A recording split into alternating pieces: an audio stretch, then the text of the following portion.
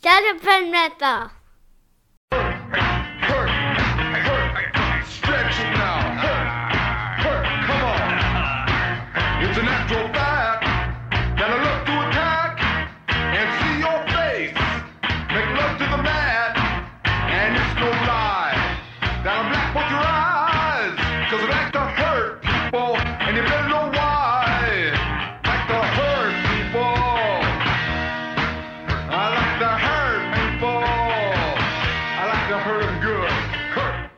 Hurt. Come on, I'm gonna mangle you good. Hello, wrestling fans, and welcome to Shut Up and Wrestle, an old school wrestling podcast about good conversations and great stories.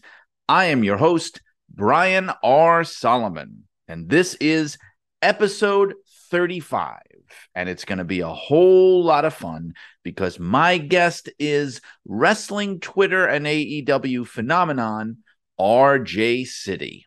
Going to talk about him in just a little bit.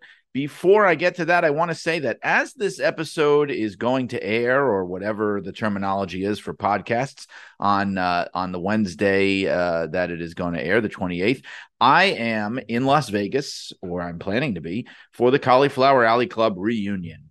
And I went last year, had a ball. So I'm assuming as you're listening to this, I'm having a ball once again. It was great. I'm selling copies of my book, Blood and Fire, but I'm also there to meet friends and colleagues and connect with people. I will probably be talking more about it next week and what it was like and all that stuff. They're having an amazing list of honorees, honestly, unlike anything I think they've done before, where the first night, the Tuesday night, which would have already happened by the time you hear this, is sort of like designated as a Memphis night. So they're honoring Jerry the King Lawler, Jimmy Hart, the Rock and Roll Express, people like that. And also being honored are John Bradshaw Layfield on the main banquet night. Kevin Sullivan is the men's honoree. Conan is getting is the Lucha Libre honoree. Jackie Moore is the women's honoree. Billy Silverman, the referee honoree. Steve Johnson, the great Steve Johnson, writing partner of Greg Oliver, is going to be the historian and writer honoree this year, the Jim Melby Award. So this is, I'm sure, going to be a lot of fun, and I'll fill you in next week and in the next episode as to how it all went. So that's going to be cool. Also want to make mention of a technical matter with Shut Up and Wrestle. It's actually some very positive news. So as you know, for me, getting the interviews for this show, it's all about the people. It's all about the stories. And sometimes the technology isn't optimal and the audio might not be optimal in certain cases, especially when people are calling in on cell phones and things. So there have been a few episodes that I've done where the audio has been maybe a little imbalanced, a little uneven, maybe a little work on the part of the listener to really listen, especially to the guests. And I hope you've been doing that. I hope you've been taking the extra attention, because I think these conversations are worth it. However, that said, I've been working very hard to improve the technical and audio quality of the show. So for those of you that have mentioned that, help is on the way. And actually, this episode's the beginning of that, because thanks to the technological wizard, Jace Nacarado, or Jay Sharknado, if you prefer, on the Arcadian Vanguard team, I've been getting some great tips. I don't need to bore you with the details, but some great tips as to how to get the audio sounding as best as it possibly can, especially for the guests. So I hope that this week's episode is an indication of that. I still have, because I bank these episodes a few weeks out, so I still have one episode yet to come, which was recorded the old way. So it might be a slight dip in quality once that comes. That's the Keith Caramello interview coming down the road. But other than that, it should be smooth sailing. I'm hoping the audio will be just beautiful from here on out, or as good as it could possibly be. So enough of that techno babble. Let's get to some great wrestling talk. And this week, it's more than just wrestling talk, okay? I'm going to get to it now in a second, but RJ City was a pleasure to talk to, and I'm glad we finally connected. And I was flattered that he actually knew my name from the old WWE magazine days. So he was just as excited to talk to me as I was to talk to him, as you'll hear.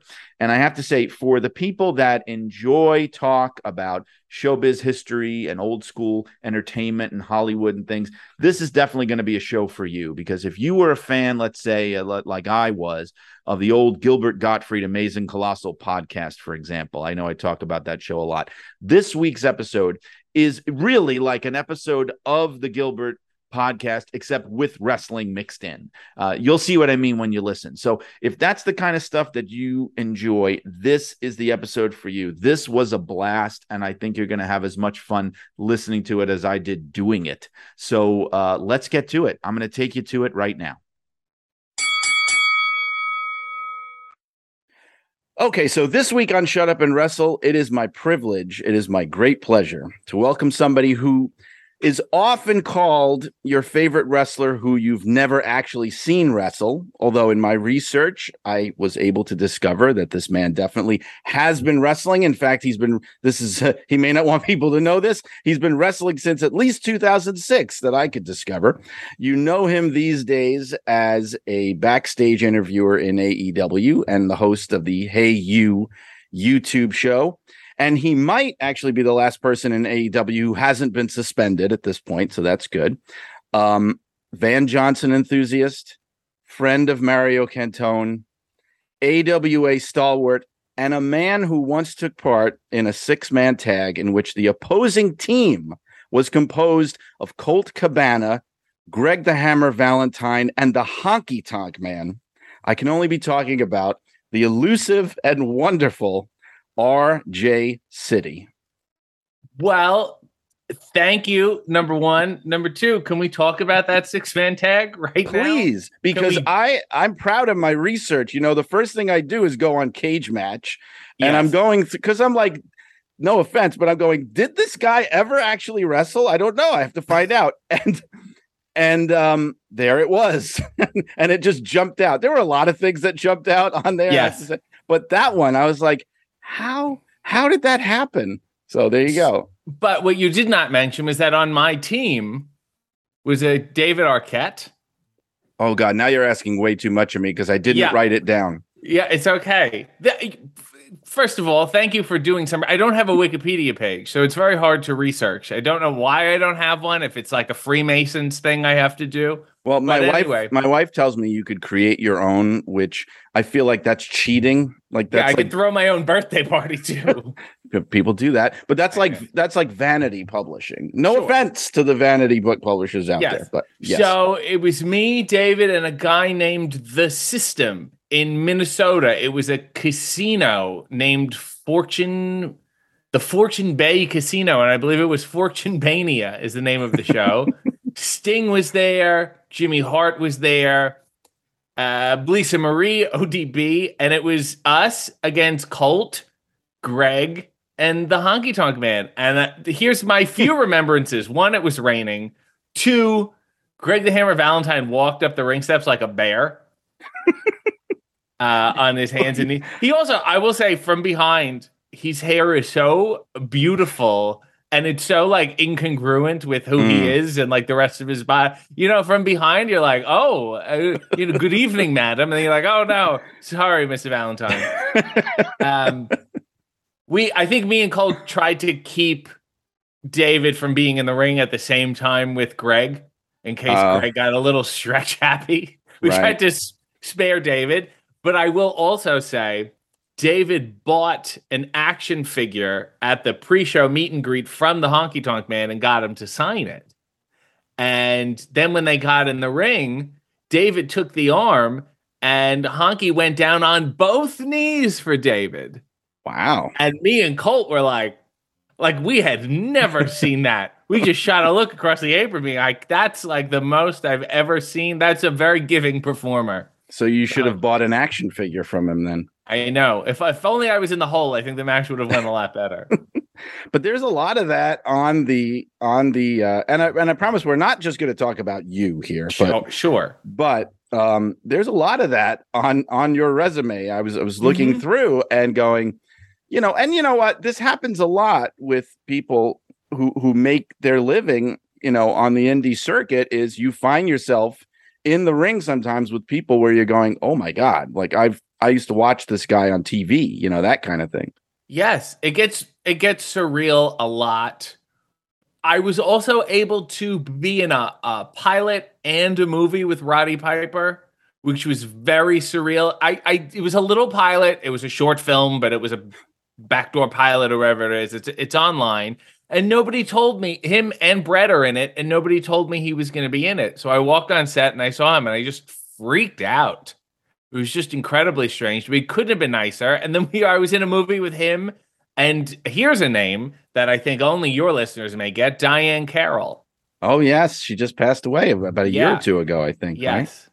So we were all in a nice little group together. The wife at one time of Vic Damone. Oh, my God. Yeah. Vic, By the way, can I flip this around on you? Please. Can I ask you some questions? Because I will say this is a surreal experience for me. Because I've read your name I haven't read your name as a child. I would just see it, As a child. It would be imprinted on me. You and Keith Elliott Greenberg. Good friend. And it's so weird to look like. One day I was like driving somewhere and I thought, oh my God, all wrestling magazines are fake. The whole industry, they're all fake. Like what? How is this a thing? This is insane. Don't tell anyone. I could not wrap my head around it, but I have so many of them, your finest works, and none are coming to mind. Thank you. I know that's probably all that they deserve. That's totally understandable, but thank you. Yes. Here's a question to you, because you worked at that company. I won't say the name of it. I don't think you're contractually allowed to, right? No, I can. No one cares. I like pretending that it's an issue because it's fun. It has two of the same letters as the place where you work in different order. I'm what the AWA is what you're talking about. Oh, that's right. Yes, that's right. One of the letters. So I did on my YouTube a review of all the WrestleMania national anthems. Oh, that's great. This is a couple years ago. This is the beginning of the pandemic. And it led me down a hole of some very bizarre research that WrestleMania 9 seems to not have anyone. There's no video footage. There's no photo. There's no nothing. Online, it's alleged that it was Diane Carroll, but I can't find any verifiable information on that. And then WrestleMania 11, I believe, does not have one. And 10 has Little Richard. 10 has Little Richard. It was either 11 or 12. Or maybe 12 is the one with, do you remember Fishbone? There was, yes. Okay. Well, Fishbone, there's a weird story about Fishbone, isn't there? Where they actually recorded something, or they were gonna do it and they got turned down or rejected. Yes. Something weird happened. They were advertised, they did a video for it, and then at the last minute, I guess they were canceled, and they got a woman from the Special Olympics who did it. Right. And the rumor was they actually, the suits caught wind of what Fishbone was actually planning, and it was a little too progressive for their tastes. Having said that, my tag team partner, David, is friends with the lead singer of Fishbone, and I've asked him to put me in touch. Because these are the things that are important to me. Well, I know one thing about that. I can shed a tiny bit of light on that. So please. another one of those mysterious names from magazine mastheads, Tom Buchanan, who I also had on this show and who was the photographer for years. He has been posting a lot lately on social media because he's going through all his stuff. And he posted this stuff about Fishbone, and that because he shot them for this. Wow. And he also said that it was really happening. They had promotional materials, and he said it was kind of unfortunate because they were really big fans. They weren't just like, oh, we convinced Fishbone to do this. They were super excited to do it. And then when they got rejected, it was this big letdown where they were actually excited to be performing, at WrestleMania. I don't know if Ray Charles was, you know what I mean? You don't put any of the blame on Fishbone. No, well, Okay. not at least not according to what I saw. I saw it was more. It was like what you said. It was the brass, and even Vince himself, I think, who was just like kind of not comfortable with what they wanted to do, I guess. But I mean, he probably thought they said Leon Redbone, and he was interested. that would have been so much better, though. You know, I would have loved that. Didn't they have? But didn't they have the DX band do the national anthem one year? They relented when it was too late, and then it turned out to be a worse decision. But back to WrestleMania 11, I believe 11 does not have one. I think no video, no footage. And then I was told, right, or maybe I read it online, that it was actually Vic Damone. And I was like, whoa, there's a conspiracy here because Vic Damone and Diane Carroll used to be married. And isn't it weird that they're both alleged to have sung, but there's zero footage to back it up? So for 9, I'd never heard either of those rumors. But for 9, I did hear that there was nobody. And but I didn't know about the Diane Carroll thing. I definitely didn't know about the Vic Damone thing. That is strange because I also discovered, I don't know if you've seen there's a show on Paramount Plus called The Offer, which is all about it's all about the making of The Godfather, but it's not a documentary. It's like dramatized actors, the whole thing.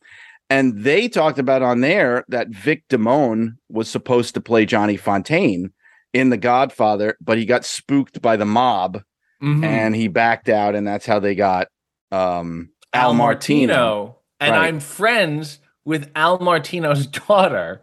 Her name is Allison Martino. She runs a wonderful Instagram. I think it's called Vintage Los Angeles, and she knows everything about everything. We went out to dinner once. Oh, great. So I would just grill her on everything.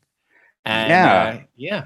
That's amazing because with Al Martino, well, you probably know this then. I mean, Al Martino kind of fled the mob. I mean, he wound up going, he was one of those singers where the mob tried to exert an influence on him. He was Italian. They approached him as a countryman. I mean, they were show business at that point too. Right. But he didn't want any part of them. At least that's what I heard. And that's why he went to Europe, and he had a whole career in Europe trying to get away from them. And then so that when the Godfather people approached him, I think at that time, he wasn't that well known in the United States. They were sort of like, who is this guy? But, they needed somebody to play the pseudo, not really, but kind of Frank Sinatra, Right. Oh, also, I want to throw this at you because you may be the one person who has the contacts to help me. There is an episode of the Mike Douglas show where, and you've definitely seen the photos. I cannot find the full episode. He is on the beach. There is a wrestling ring on the beach. Okay. And it is him and Jerry Lewis against Andre the Giant and a wrestler, an AWA guy whose name escapes me, I think he was a power lifter guy, and Vern Gagne is also there. Yes, I've seen the picture. I've never seen the actual footage. There's a very small clip. It's some retrospective they did on Mike Douglas talking about, he would do anything. He was wild like that. And he's like being lightly held up by Andre the Giant. I think that the Mike Douglas shows, maybe I'm thinking of Dick Cavett. The Mike Douglas shows are on Shout TV, the Shout TV streaming platform. I don't know if they have all of them, but that might be it. I feel like if it was there, somebody would have found it by now, though. Right. So it must be a little trickier. And I've also searched the Paley Center archives. Of course you would do that. Yeah. Right. I did the same thing. That's how before YouTube, which now makes me sound even older, but every summer I would go to New York and do that. And I would find these weird old wrestling documentaries. Like there's one called I Remember Gorgeous George. I don't think I know that one. It's a guy, and it's again early AWA, and he trains with Kurt Hennig in the ring. And it's all like, it's funny to watch it now because it's all like rib workouts where Kurt knew he would hurt the guy. Right. It's fantastic. And then he ends up, I think, managing Kurt while he wrestles Bockwinkel. That is oh wow, so that's got to be like mid 80s, I guess, or late-ish 80s. See, that is really strange to me because so for people that don't know, if you're not from New York or you don't go there, the Paley Center is kind of like this. It used to be called the Museum of Television and Radio, It basically is that. So you can go there and you can look up pretty much anything. Like, I don't know what the restrictions are, but I know, again, like the times I've gone there, of course, what am I looking up is wrestling. It's not Sure. just wrestling. Like one No. time I looked up the episode of Ed Sullivan where the Beatles were, just because I Mhm. wanted to see the entire show. Oh my God! So you sat through a Marty Allen set? And Frank Gorshin's on there. Yes. And the thing is, Frank Gorshin was brilliant on there, as he always was, Yeah. but that audience just wants to see the Beatles, and Of it's course. a bad crowd for him. It's just teenage girls screaming. No one's laughing at his Kirk Douglas and Burt Lancaster No, impressions Of course not. as they normally would, but you know. But it used to be, it's not really a museum where it's not like the Smithsonian where they have the Fonz's jacket. It's really more of an Right. archive and you used to go in, you used to search on these little computers. You used to pick like 2 hours worth of shows. They would print out these little codes for you and they would then call your name. And then you got to go to this viewing room with the headphones and it was all dark and very serious. And I do remember I actually watched the full episode of when Jerry Lawler slapped Andy Kaufman, because I'd never seen the full episode, but you'd always see it in clips. Didn't he have Brother Theodore on that one? Or I believe he did. And talk Yeah. about, oh my God, what a wonderfully insane person. I know, and this is going places exactly where I wanted it to go, by the way. But because now you got me thinking. So Brother Theodore, who was this really eccentric comedian, I don't even know if you'd call him that. I don't know what he was, but he was a new Monologist. Yeah, but he is in the 1970s animated film of The Hobbit that was made by Rankin Bass. He is the original voice of Gollum. So he was like the first Gollum, Brother Theodore. There you go. And he's also, I guess anyone would just know him from The Burbs. Oh, right. Yeah. See, that was a much easier. Yeah. Well, I reference, mean, right? that's his, I think, only film role too.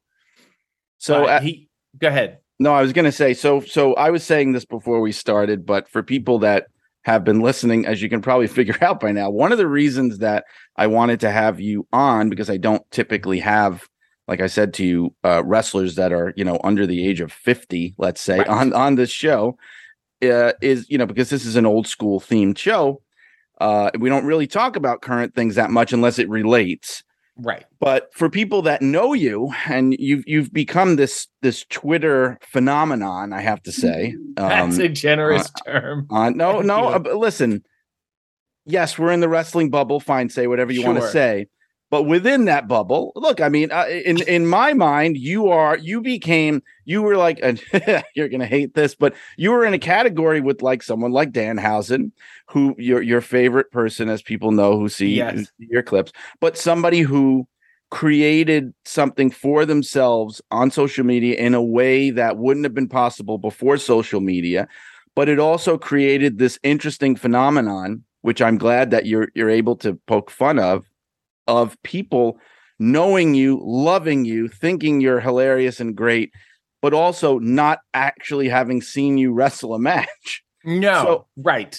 But from following you and knowing you on there, I got to see clearly this is somebody who you're in that Venn diagram, which there aren't a lot of people in there. I'm in there. I mentioned to you, David Marquez is in there. Yes. Of people who are conversant on old school wrestling and old school just showbiz in general. It's a tight knit community. It's very small. So As I often say, my demo is dead. Well, I no longer with us. I started seeing your posts a few years back and going, There's something wrong with this person. No. But going like, how, I don't know how to put this, but just it's that experience you have where you're just, especially because people like us, if I may say, we don't have a lot of people to talk about these things with. Right. And I think that's another reason why we both loved the Gilbert Gottfried Amazing Colossal podcast, because it accumulated all those people. So when you find another person who can make a joke about, like I said at the beginning of the show, Van Johnson or something, you go, oh, this is one of my people. Yes, it's. I always say it's like a dog whistle, but a good one. They always say dog whistles are for racism. I'm like, can we use a dog whistle for something else? If I say Van, or if a perfect example, I was going to the airport the other day and I was wearing a Lawrence Welk shirt. And the Uber driver was an old man, and this is how old Lawrence Welk is. He was an old man, but he told me about an older man he knew who used to love Lawrence Welk. So not even the old man. And then sometimes, like, I don't know. I guess I learned about these things backwards. Like, I would be into the old stuff, but then I would see things like I remember the first Three Stooges thing I have, and it's incredibly sad. Is their cartoon. It was a VHS of their cartoon, and they did live bumpers in between. And they're in color, and it's not Curly, it's Curly Joe. And like, we're in trouble because it's really, really sad. But then you go backwards and you learn these things. Or something like The Muppet Show, where no guest was in their prime. Not only that, but what's forgotten about The Muppet Show, other than everything, but I mean, what's forgotten, and it's kind of was an important part of it, but it's not a part of it in the current like Disney incarnation, is that the Muppet Show itself in the 70s and 80s was meant to be this like nostalgic look back at vaudeville and music halls and really old school entertainment. It was meant to have that vibe to it. It wasn't really meant to be something hip and modern and for kids. Right. No, it was a throwback, and they would do, Kay Ballard. She has absolutely no reason to be a guest on the Muppet Show. I'm sorry. Milton Berle, another example. But then you learn about these people, and you go backwards, and I go really farther and farther back now to the point where I really have no one to talk to. Yes. And sorry. I don't mean to keep interrupting, but things that you say then spark off something in my mind, because I have a friend who is like me, and we have conversations like this. And one of the things we always say is, because we're at a point now where in our mind, like, old people are not really old people. They're baby boomers, which in my mind are not old people. When I think of an old person, I think of somebody, from when I was a kid that is going to start talking to me about, Glenn Miller and Laurel and Hardy. Yeah. And, growing up in the Depression. And so now whenever I find myself, as I often do, in a conversation with an old person who I would call old, let's say over retirement age. Okay. Yes. Or even 70s. And then I start to make cultural references that even they don't get. Mm-hmm. And they'll go to me, oh my God, yeah, my parents used to tell me about that. And that's when I go, even the old people aren't old people anymore now. Yeah. No, a bunch of people sent it to me. There was a tweet out that the cast of Friends is now older than the Golden Girls when they were doing the Golden Girls. And it was like, yeah, because we old shamed the Golden Girls. They were not that old at all. And they made Estelle, dye her hair white. They made them to look big. Right. I feel so bad. I mean, now it would just be like Sex in the City or something. They would be like flirty and fun in Miami having a time. But back then we were like, no, these women are old, and any love they find is going to be a miracle. But see, the funny thing about that show is that at the time it was meant to be very progressive. It was like they had these older women, and they weren't saying, oh, they're not that old. They weren't trying to say that, but they were saying, yes, they're older women. Yes, they're a little bit more than middle-aged, but they're not dead. They can still have love lives. They can still go out and meet men, and it's okay, and they can be free about it. And that was a huge statement to make. Like I remember, my grandmother loved watching that show because it was very validating for her. She's watching it. And at that time, she's maybe in her 50s and 60s. And I remember my grandfather just being disgusted, disgusted at the idea that older women who, were single could still have a romantic life. It was just it was reprehensible to him. Unthinkable. Yeah. I also think part of the problem was that B. Arthur looked so relatively old for most of her career. Like she always kind of had that gray hair. Right. You know, so if people think you're old in the beginning of your career, you know, then you're like twice as old to them. People have said to me sometimes, people will always say, oh, you know, people looked older back then, you know, people just looked older than they really were. And I actually take the opposite view, because here's the thing. You can't really say that, because then you're saying that basically all throughout recorded history up until now, people looked older than they really were until now. Now people look their real age, which is a ridiculous thing to claim. So what I think is it's actually the reverse, is that people today make a much stronger effort to actually look younger than they are. Yes. The people back then looked their actual age. Right. The people now try to look, let's say, 20, 30 years younger than they really, including myself. RJ, sure. I am the age right now. I am the age that Archie Bunker was when All in the Family started. Isn't that insane? Well, I am 47 years old. Which is insane. Me and my friend go back and forth sending pictures of Earthquake to each other. And he will be like 22. And you're like, no, this makes zero sense. I will say, back in the day, you must agree with this, soap was worse. Shampoo was very harsh. And public smoking was like really, really bad. You're absolutely right. The smoking's a big part of it. Yes, you can't leave that out of the equation. That the way it would age people, and drinking too, but smoking especially, the way it would really age people. You're absolutely right. That is part of it. The smoking cannot be discounted. Vodka doesn't hang in the air. Right. It just gets in your face, ages you. But you know, you're talking about Earthquake and bringing it, into the wrestling realm. I posted something the other day on Twitter because I was watching, I think it was the A&E thing they did on WWE versus WCW. Yeah. And so they were showing the old Billionaire Ted skits with the Huckster and the Nacho Man. And they have Hogan, you know, their version of Hogan, and he's got like a walker and his skin is sagging and he's like falling on the floor. And I did a quick little bit of research and I discovered that in 1996, when those videos were made, Hulk Hogan was the age of today of people like CM Punk, Brock Lesnar, John Cena, AJ Styles, you know, who, yes, they're not rookies, but we would never think of them as just some ancient dinosaurs. I mean, at least I wouldn't. I don't know. I wouldn't think of them that way. Yeah. No, it's also just makes me feel really, really bad. You know, that I thought he was that old. He wasn't. He was 40. He was 43 when they made those. 43. I would lose my mind if I hit 43 and people started calling me old. Right. You know, you would just freak out.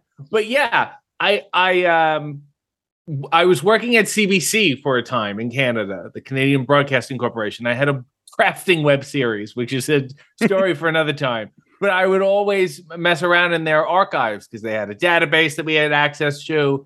And I found this interview with, I believe he's 18-year-old John Tenta. And he was a notable sumo wrestler who was making the transition to pro wrestling. And he's just so weird looking. He's just so shy. I don't know what else to say. By all accounts, he was amazing. I did a movie once with Robert Maillet, who was Kurgan. Oh, yes. And who knew him from the Oddities, and he just said he was just the nicest person in the world. But yes, it messes with your head. Was it 300? Was that the movie you were in with Kurgan? Get ready for this. It was called Monster Brawl. It was a pay-per-view. It was like a wrestling pay-per-view of classic Monsters wrestling.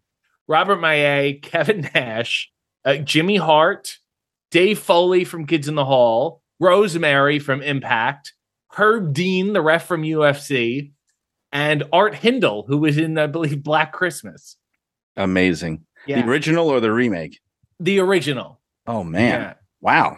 Yeah. I talked to, see, I never bring these up with anybody on here. You've never mentioned Art Hindle on the program? Here's a name I've never mentioned on the program, Keir Dullea. So Okay. So I took Keir Delay, who was Dave, the astronaut Dave in 2001: A Space Odyssey. Yes. He lives near me in Connecticut. So Oh my gosh. I live in Trumbull. He lives in Fairfield.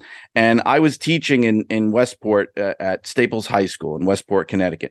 And when I found out he lived nearby, I got Keir Delay, who's, Keir Delay, who is now the age that his character was in 2010 when he shows up and he's like this ancient old man. Mhm. But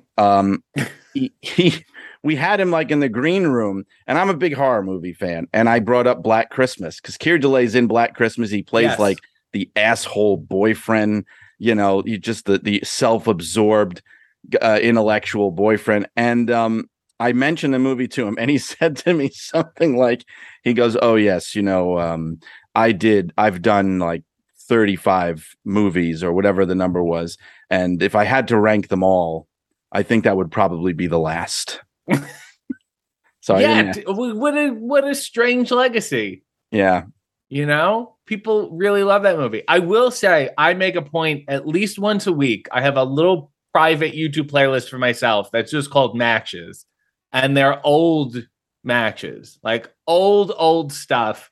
And once a week, I try to give myself some of those old matches. It's like watching Citizen Kane or something. You need to give them the time and patience. Yes, you can't be doing other things. No. Like my students would always go, they tried to watch Casablanca, and I have no idea what's going on. And I'm going, guys, the plot is the dialogue. There's no other action. So if you're not listening to what the characters are saying, you're not going to know what's going on. There's no set pieces. There's no big action sequences. You have to just listen. So yes. Go on. And one discovery I made, which I know you know about because I believe we spoke about him, was Larry Shane. Yes, I was going to mention that if you didn't, because when you posted that, because I know about Larry Shane very well because he was the Sheik's best friend. And so when I did the Sheik book, I learned all about him. I didn't know a lot about him before the book, but the stuff you posted is so amazing. I would encourage people. I don't even know how they'd find it at this point other than just scouring through months of your Twitter feed. But you can also just look up his Matt. It's Larry Chene. Yes. Which is a little confusing. And his Matt, he was like so average looking. Looked like a real blue-collar working guy and obscenely athletic, the likes of which I've never even, maybe not even seen today compared to like back then. It's crazy. And then his promos were very endearing and earnest. And there's a bunch of matches on YouTube. You will enjoy this person. Yes. And, I don't mean want to be such a downer, but, he died a very tragic death. I don't know if you knew that. He was coming home from a match, and he was an insane driver, as so many wrestlers are, and he was trying to make this incredible stretch of. He was basically trying to drive, I think, from Minnesota to Illinois overnight, which is it's like 500 miles or something, 400. And, he was driving at ridiculous speeds, and he crashed into a telephone pole. But he was a major fixture. He was a big deal in the Detroit area in those years. He was a phenomenon as a babyface. And like you said, the most unassuming. I described him in the book as amiable, just an everyman. He looked like a guy that would be working at the deli counter, in your supermarket, and things like that.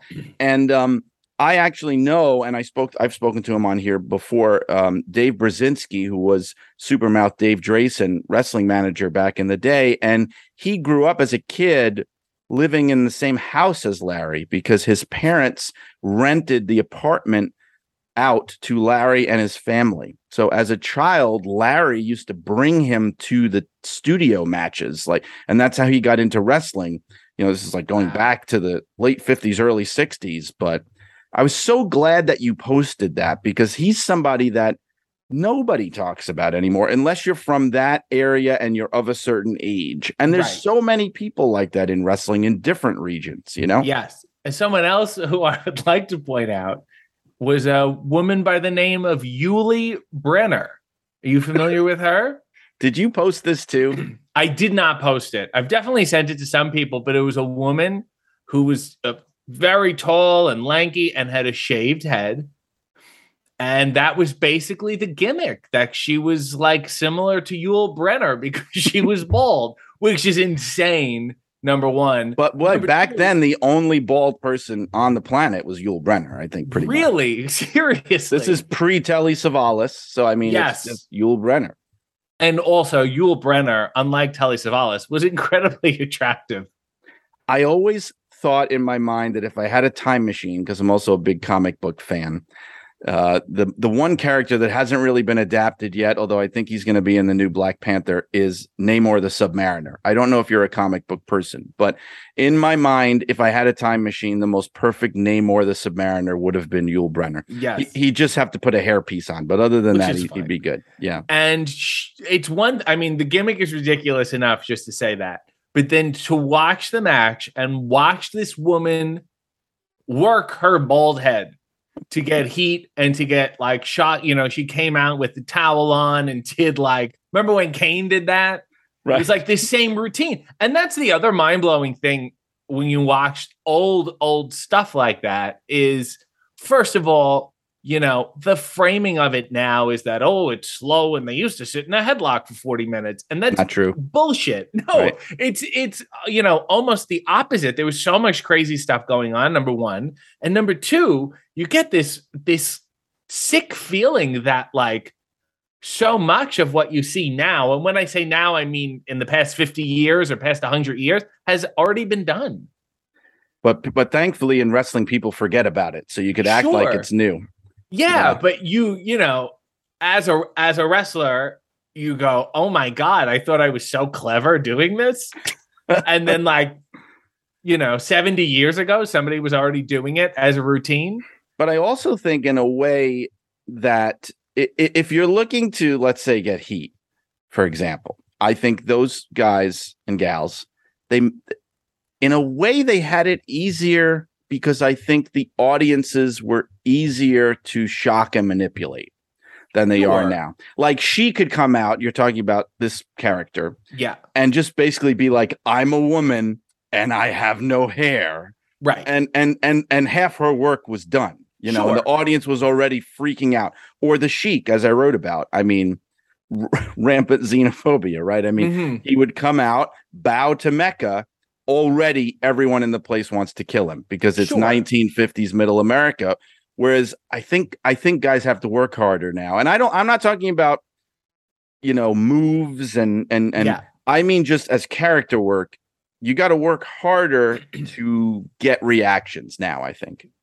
So I totally agree and also disagree. It's a very yes and no, because someone like her, even though that job was easier, she worked it and made the most of it. She wasn't just like, here I am. Sometimes there will be really large wrestlers who, like back in that day, who will just be, the Great Antonio is a good example of like, hey, I'm here. I'm very large and very strong. And then, but offer really nothing, you know, there's no workmanship behind it. And I do wonder, you know, back in that day, if we were able to talk to those people, how in on it they were themselves with what they were doing. Oh, that's interesting. Yeah. You know, how much of it is by accident and how much of it is like, no, we completely know what we're doing with this. Great Antonio, I think, was the guy that Antonio Inoki tried to kill in the ring, basically, right? Yes. My understanding, Great Antonio did not seem to be that trained. He was more of and I mean, he was a strong man. He was on the Tonight Show a bunch, bending swords, like that whole routine. And then I think they figured he would be just a good guy to bounce off of in the ring. Yeah, there were guys like that. He was sort of like a boardwalk strong man. You know, those guys you'd see by the beach lifting weights and showing off their body. Like there were a couple of other wrestlers like that. I'm trying to think who basically that was their shtick. There was a guy who was a wrestler in the 50s who went by the name of the Golden Superman. I've mentioned him a couple times on here. Another name that's not really well remembered, but my grandfather knew him because he had a gym in Brooklyn. And he was one of those guys. He was like this Adonis. He had platinum blonde hair. He had this perfect physique. his career actually went back, I think, to the 20s and 30s, but that was really all he did was like Right. he was a body guy. So like even back then they had the guys that were just body guys. And there was another, and I cannot remember the name of him. I've definitely tweeted about him before years ago, but his gimmick was he was like a spaceman. Yeah. Well, are you talking about Spaceman Frank Hickey? Yes. Okay. Maybe, yes, I believe. But there's even there's other ones, crazier ones, and zombies and weird. And you just go this. And I also hate the framing. And sometimes when people talk like, I don't want to get into it now, but sometimes there's older people who knowingly misappropriate what that business was back then. Yes. As everyone thought it was real and blah, blah, blah, blah, blah. And it just tells me like, A, you're trying to get clicks. And B, I don't think you really know your history because I'm looking at a man in the 50s with a space helmet on. And I think your argument is pretty much done. There was a wrestler in Hollywood, I think, who was supposed to be a robot. And the manager, I'll have to ask Jeff Walton about this. Maybe he knows, but he had a manager who would like program him before the match. So he'd be in the corner, like beep, boop, boop, boop, and programming him for his match. So yeah, I mean, yeah, there were elements of that for sure. And the other thing I bring up too all the time is when we get too caught up in the nostalgia, and I love nostalgia, but it's easy to forget that back in any time period, you had the old timers who were going, "Oh, this is a joke. This is ridiculous," and that was definitely happening in the 50s when you had all these crazy characters on TV wrestling, and you would have the people who were watching wrestling, back in the days of Frank Gotch and Jim Londos, who were still alive at that time, and going, this is not the wrestling I recognize. This is like a cartoon show. And now we look back at those days as, like you said, just the most dry guys in a headlock and the audience 100% believing it's real, which, is just not true. I think it's not like today. I do think there was a portion of the audience that fully believed in what they were seeing. And also, I think there always is to a certain extent. Not so much now, though. I don't know. No. That's the thing. Like even that changed fairly recently, though. Like, because let me give you an example. Like, you've seen Wrestling with Shadows, I'm sure, the Bret Hart. I've seen it, of course. So this is very weird. When I was a child, I had a friend who was family friends with Carl DeMarco. Oh man, yes, of course. Who you will recognize as what? President of WWF Canada? He took over from Jack Tunney, who that was Jack Tunney's real job, he was president of WWF Canada. And he got me an autograph from Bret literally right after Montreal or right after he had, I guess, signed with WCW, because the autograph says to RJ, Bret the Hitman Hart. And then he wrote WWF, crossed it out, and then wrote WCW. That's amazing. Yeah. But in that documentary, they interview fans because they're doing the whole lead up to Bret versus Shawn and the US versus Canada. And they got these fans and they are earnestly, talking down Bret, and he's a traitor, or he's a Canadian, and then they get the Canadian fans talking down Shawn and all this. And I mean, these people are not great actors or anything. Like, they really believe what they're saying. This is 1997. There is no way you could make a documentary like that now and find fans like that now who are in full command of their faculties and over the age of 13 to say things like that. That is something that's changed for sure. Yes. And that was also, a part of the culture. I always think of that US versus Canada thing is synonymous with also like Blame Canada on South Park.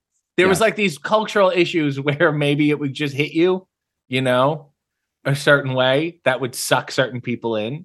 Yes, that's true. But yes, no, I always love, and I guess that old stuff that I'm talking about, Larry Shane and Yuli Brenner, it's not nostalgic to me because I was not around for it. Right. I mean, the nostalgic is like late 80s, early 90s to me. And my bit and my stand-up was always, wrestling was not better when you were younger. It was better because you were younger. Because you It's were very a true. stupider person than you are now. That was always You were easier to impress. yes, and right? you didn't poke too many holes. Like IRS had a stable job with benefits. Why would he be red? There's no reason for him to be red. Also, I'm a little older than you, so I was old enough with some of those characters of that era to go, wait a minute. Right. That's Mike Rotundo. Like, I don't understand. Why is he an accountant now? Or Yeah. like Tony Atlas is now Saba Simba Right. from the plains of Africa. Yeah. And I remember even there was this infamous thing on commentary where Roddy Piper, who was doing commentary with Vince, goes, "Come on, Vince. That's not Saba Simba, man. That's Tony Atlas. This is ridiculous. I know Tony, you know." And so like there was that going on too, of just being just old enough to go, I know this Skinner guy. Wasn't he in the Fabulous Ones? Or you know, that kind of thing. Which I feel like, and you would be the exception, most people in your age bracket would probably just age out. Yes, I know. I'm emotionally handicapped, so I never really progressed beyond wrestling. It's true. Yeah.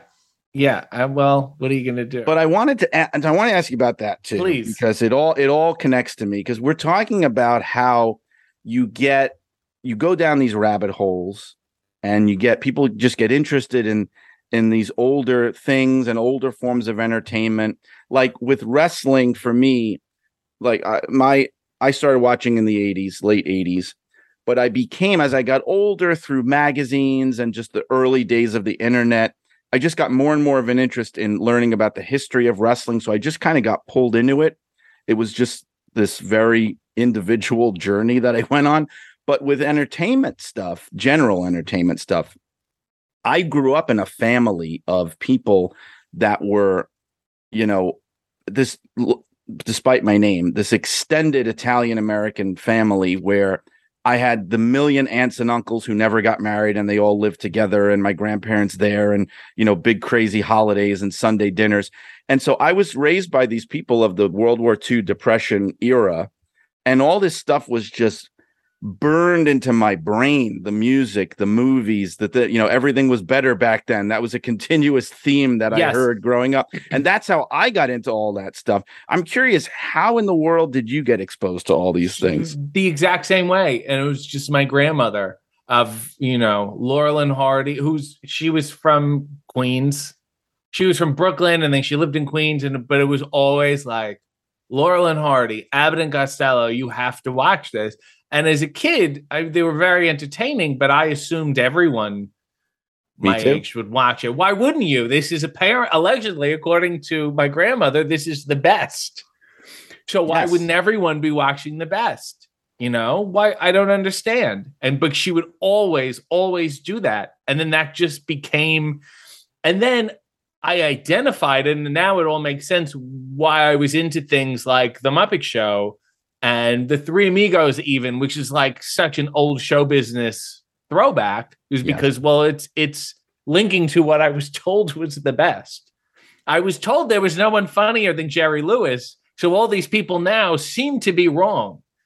And it also seemed weird. And this is when I get really like, you know, come off very critical or snobbish or whatever. And then like, his kids my age would be like, "Oh, Jim Carrey." And I'm like, no. Have you seen The Nutty Professor? Not the Eddie Murphy. I mean, that's okay. But like, look at this, you know? Yeah. So I blame her. And then like, she put me on that timeline, and I've only gone backwards.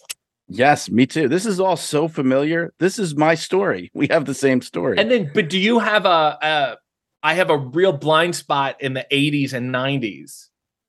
Well, but that's when I was a kid. So, right. But the difference was even then, because people will say, "Oh, Solomon, you're like an old man." I don't understand it.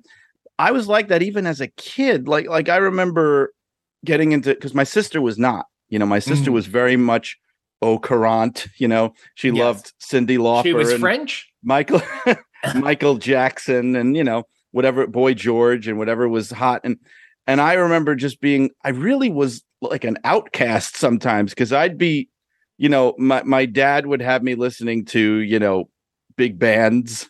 My Right. grandfather would have me listening to, Sinatra and Dean Martin and Bing Crosby. My uncle, who was in musical theater and was a performer, would have me listening to opera and classical music. So it was anything but current popular music. So I was like in a weird bubble even then. And so I've grown up, and I try to break out of it sometimes, but I still have those ingrained things that it was just better. I just can't help it. And I become insufferable to be around sometimes because I'll be watching a movie or listening to music or something, and I just can't enjoy it. Yes. Because I'm spoiled. I'm just spoiled. And I'm sitting there giving like a musical lecture like an idiot, going like, no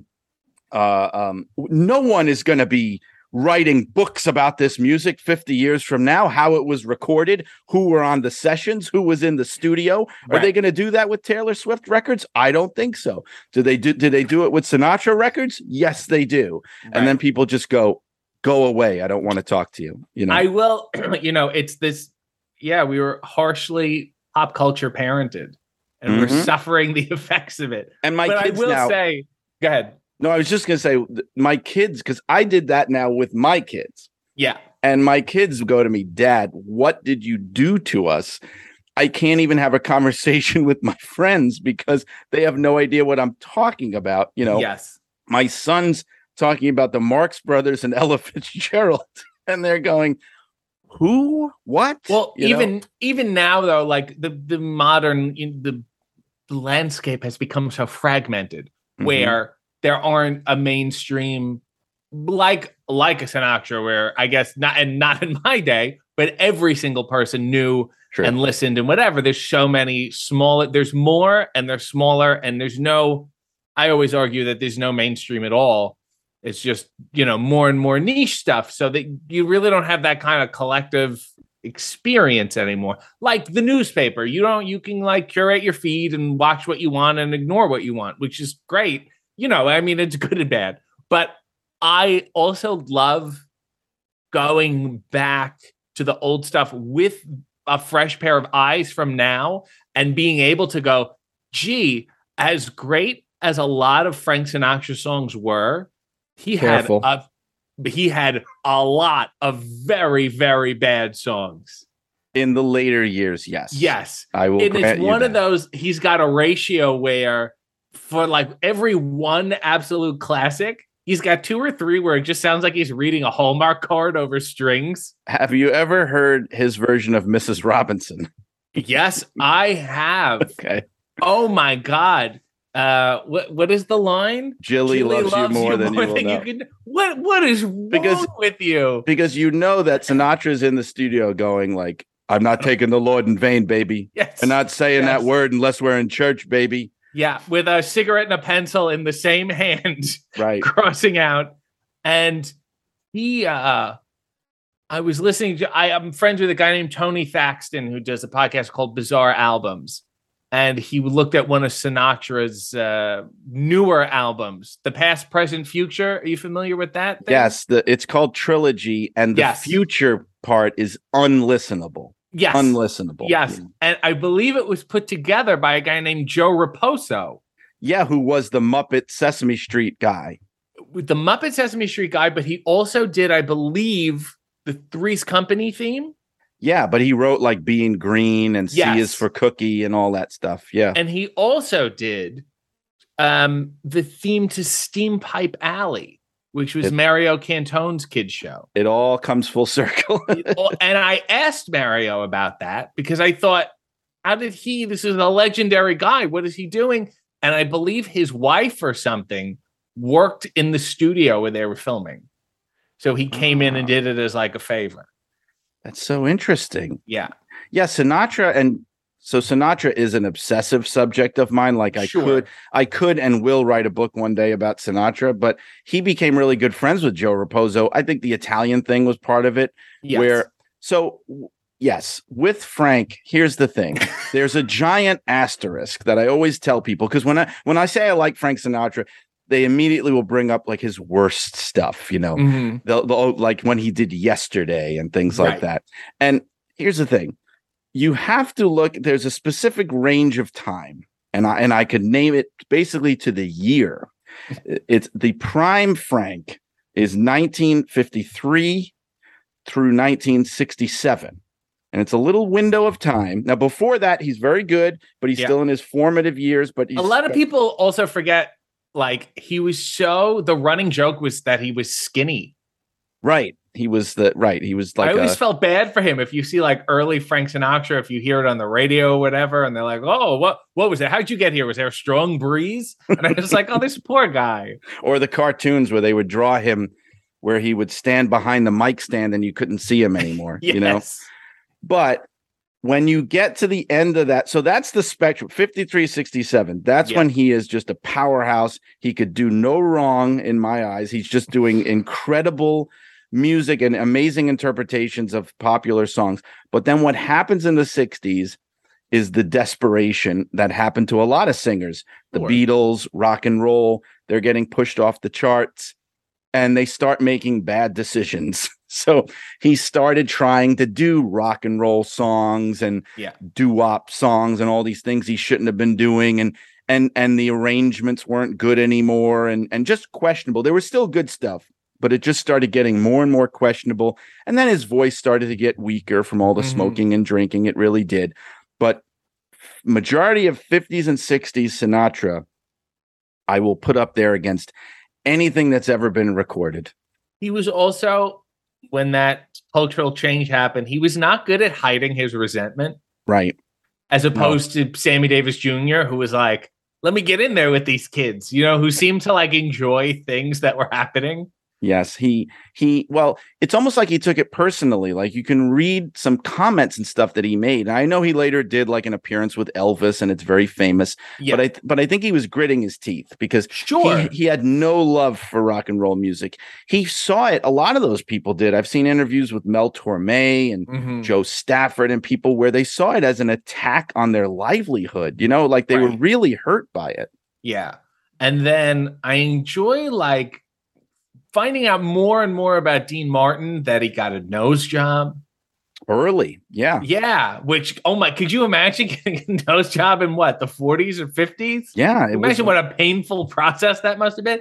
And now it's so strange to watch Dean Martin variety show and see Dom DeLuise make cracks at his nose and going, oh my God, this is like a huge dig, like just to him. That most people aren't even aware of.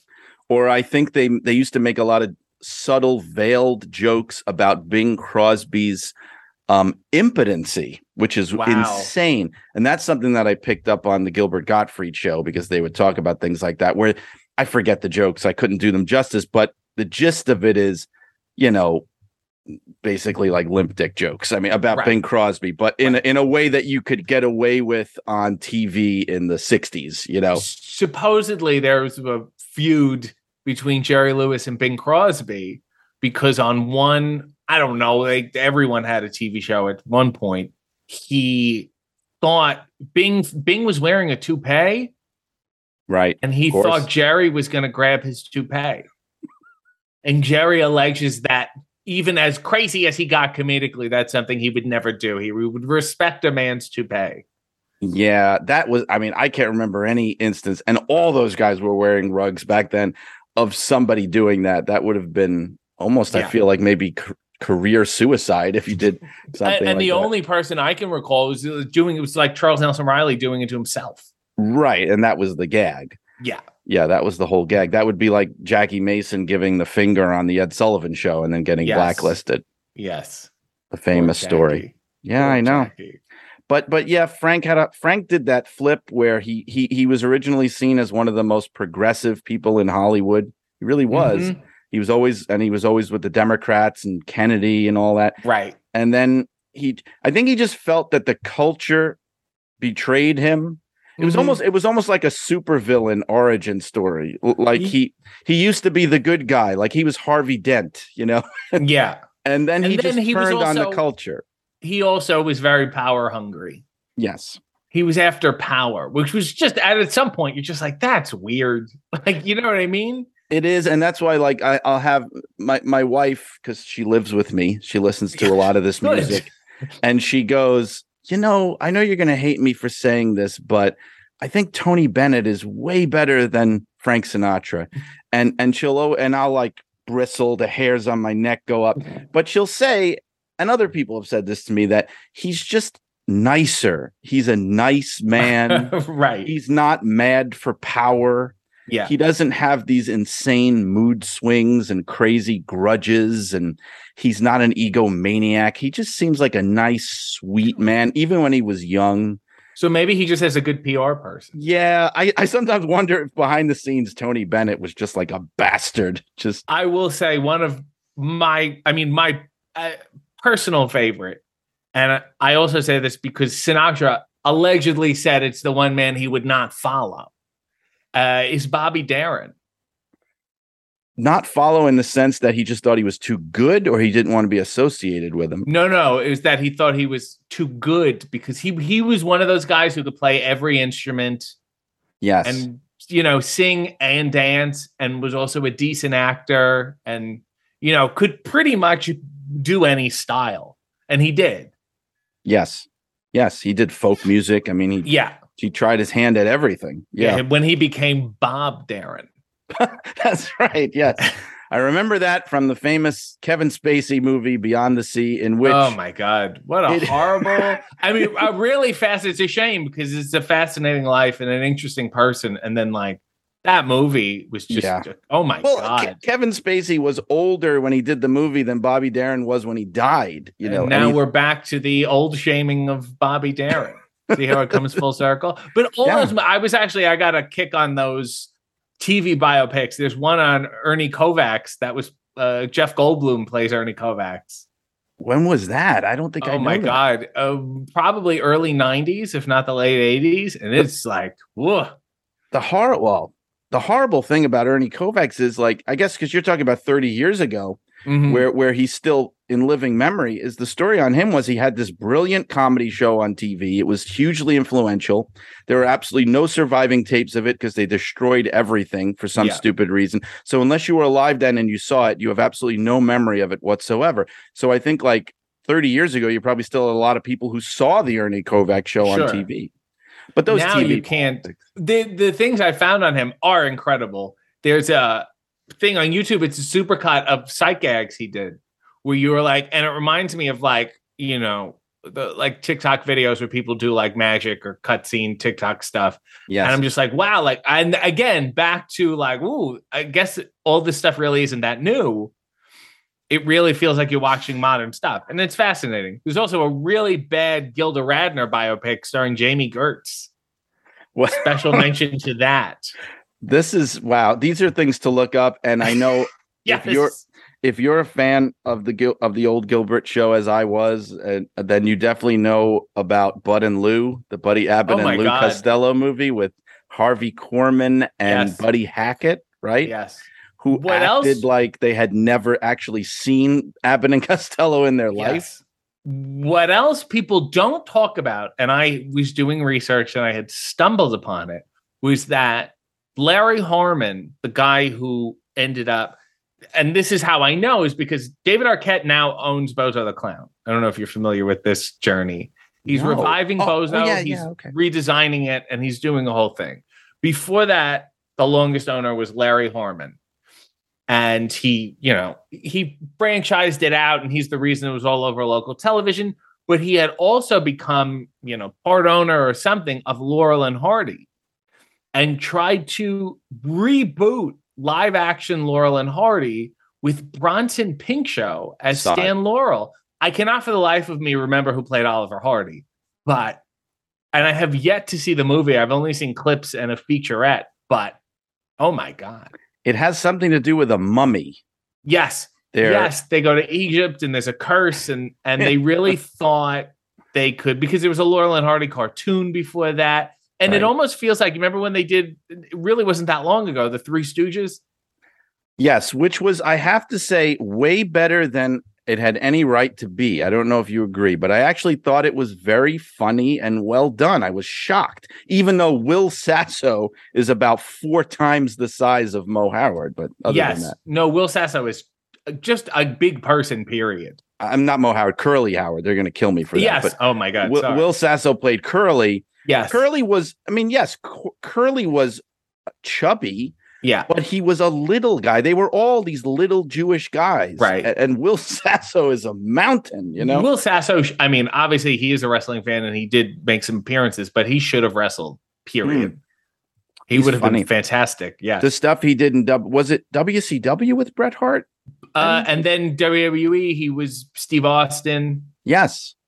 And he did a lot on Mad TV. He did like Jesse Ventura and all that stuff. Right. So, boy, this is, I don't even know. I don't want to stop this, but I feel like we could just keep going for hours and hours. Anything other odd questions to round it out? Is there anything we overlooked? There are a million things that I could ask to round it out. Actually, I should say to round it out, and people, either people love the non-wrestling non sequiturs and things, or they hate it. But I don't care. It's my show. But we talked about even before we went on the air how we both loved the Gilbert Gottfried Amazing Colossal podcast, and I have to say, like, that podcast and loving it and listening to it, and it was my favorite one, and it was really one of the only ones I listened to. It made me excited about the idea of even podcasting in general, of the possibilities of what you can do and the conversations you can have. So I just think it's really cool that you're also were a big fan of that show too. Well, what I think is nice, and like it's like just hits my sweet spot of everything that I like talking about. But I have my own YouTube and I talk about weird stuff constantly. And it's so nice to like hear people go, oh my God, you mentioned this person and I looked them up and now I'm like a fan of this person. And it's like, oh, because like that's what I did. I didn't, again, I'm not 100 years old, despite what people may tell you. I learned this stuff and luckily it's all accessible. So there's no reason, if you want to learn about it, there's no reason not to. There's more than enough Lawrence Welk clips available online. That's true. I used to watch the repeats. They were on public television in New York. Are. My grandfather would watch it and I would be like, it was one of those things, you probably had the same experience where in those days, the TV options were just so much more limited, especially when I was a kid. One of the reasons, too, why I got exposed to so many things is I didn't have a choice. I was like a captive audience. So, this is pre-cable. There were like 5 or 6 channels, and whatever the grown-ups had on, you were just absorbing it. Or even as a kid, even if you were controlling the remote, you could only watch what was on, at least in my era. So, like, in those days, the old stuff was much more commonly found on TV. You could just be flipping around and the Little Rascals are on after school. So, I'm watching the Little Rascals. But, those things aren't really on TV anymore. You have to work harder. I mean, yes, it's all accessible, like you said, but you have to work to find it. You have to actually make the effort to find it. I think that's the difference now. Yes, but not even that. You could literally just Google Lawrence Welk or YouTube June Castle, who was their ragtime piano queen. And she's just like ripping it up. And you're like, well, this is nice. I also love watching that stuff because it's hilarious to me. Yes. Well, that's where they get the old, the bit they would do with Kristen Wiig on Saturday Night Live with the sisters with the little tiny hands. Yes. Who were based on somebody from that show. But I don't know. Also, I want to say, Lawrence Welk, there's a museum. I believe it's in California. There's a little museum, or North Carolina. The best part is he's from like Dakota, like South Dakota or something. Everyone thought he was from another country. He had a strange accent. I assumed he was from another country. Like I thought he was Dutch or something. No, the South Dakota schooling system was just not so hot. Yeah, that's strange. Okay, so because you mentioned there's a Lawrence Welk museum, I have to say this, and then I'm going to quickly bring it back to wrestling. But it makes me very sad when I was every New Year's, again, because I'm weird and strange and raised by old people. Every New Year, I try to watch the New Year's shows, and they're just so awful to me, like the Ryan Seacrest and all that. Sure. And all I heard about growing up was Guy Lombardo. And and I'll look up Guy Lombardo New Year's clips. And then I discovered that Guy Lombardo, who was like the king of New Year's, basically from the 20s into the 70s on radio and TV, that they tried to open a museum of Guy Lombardo and nobody had any interest. And his family, this was a guy that was known to every American. They called him Mr. New Year's, right? He was bigger than Dick Clark was. And they have all of his stuff his family has in storage units because no one wanted to open a Guy Lombardo museum. Oh my God. But I will bring it back to wrestling before we quit, because the thing I want to tie it up with a bow on is the thing that first made me very interested in you and having you on here is I haven't been in wrestling locker rooms in a long time. It's been a number of years.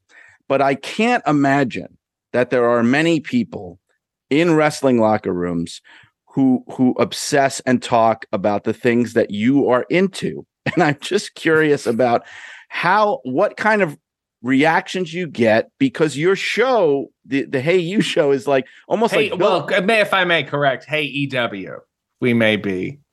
Oh, I'm an idiot. Please. I'm a fool. Don't you get it? Doesn't it make sense now? Yeah, it does make sense now. I thought it was like, hey, you.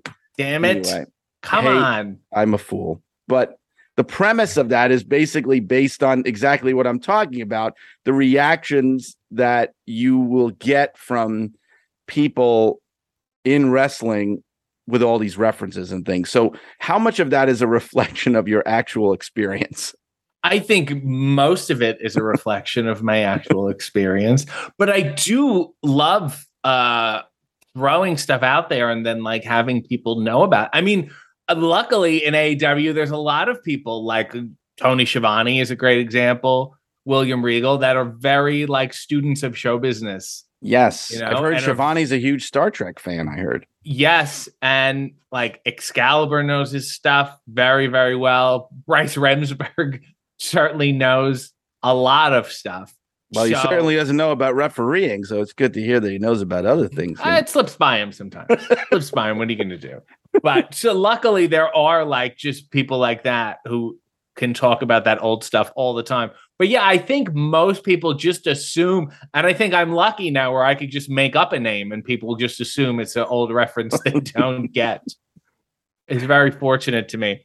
But I do enjoy trying to make those connections and then just getting a wall when I do Hey W, and I'm just like, yeah, you know what? I have a connection in my brain that I am going to ask about. But then the craziest thing is that I will stumble onto actual stuff. People, I mean, Arn Anderson blew me away. That's my favorite one, I think. It's for a lot of people, it's like, if you want to like the first episode, if you're not familiar with this, Arn's a great example. Because you think, you know, these people are going to have nothing in common. And for the most part, we don't. And I think that's what we have in common. But they all have a sense of humor. That's what makes it work. And I'm not do. And I'm happy to like somebody like Arn, who's such a like great comment I read on it was like, oh my God, I didn't realize Arn Anderson was this funny. I'm going to go back and watch all his old stuff. And I'm like, mission accomplished for me. But then, his promos are hilarious. They're true, very quick. Like he's great. And it's so nice to like showcase that in a totally different way.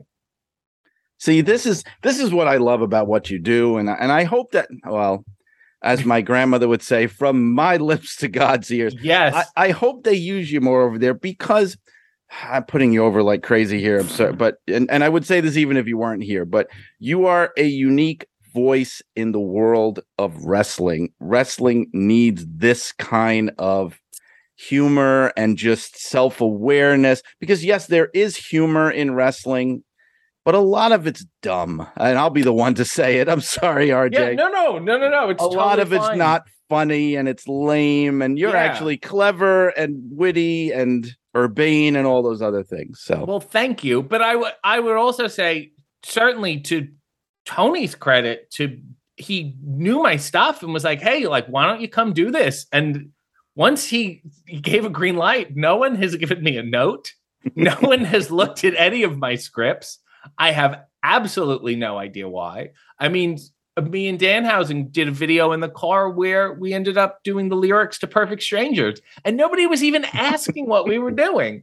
And so I'm very lucky that I guess people think I'm, worth that trust to not have to supervise in that sense. Well, they basically had you open up all out. I mean, which clearly was the most talked about moment of the night. I think everyone would agree was it was me hiding behind a plant. But you had my favorite line of the night, and I'm going to screw it up. I can't do it. But you said something like, "There's violence in the air, but also love." But also love. Right. Yeah. And I'm so happy that, people can get, meaning Tony and AEW is just like, here's a mic, we're going live, there's no script, kind of, enjoy yourself.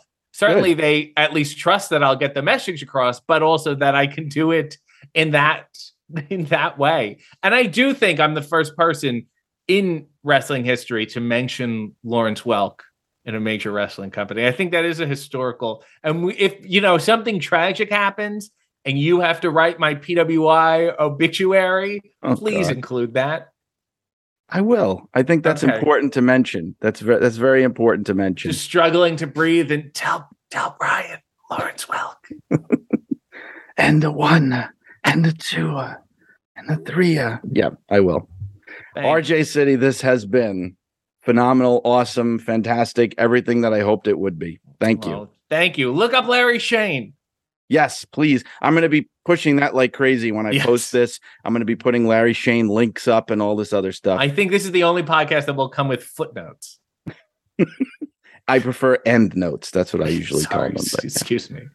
Thank you so much. We have to do it again, of course. Yes. Well, see how this one goes first. True. That's a good point. Yeah. There you have it, folks.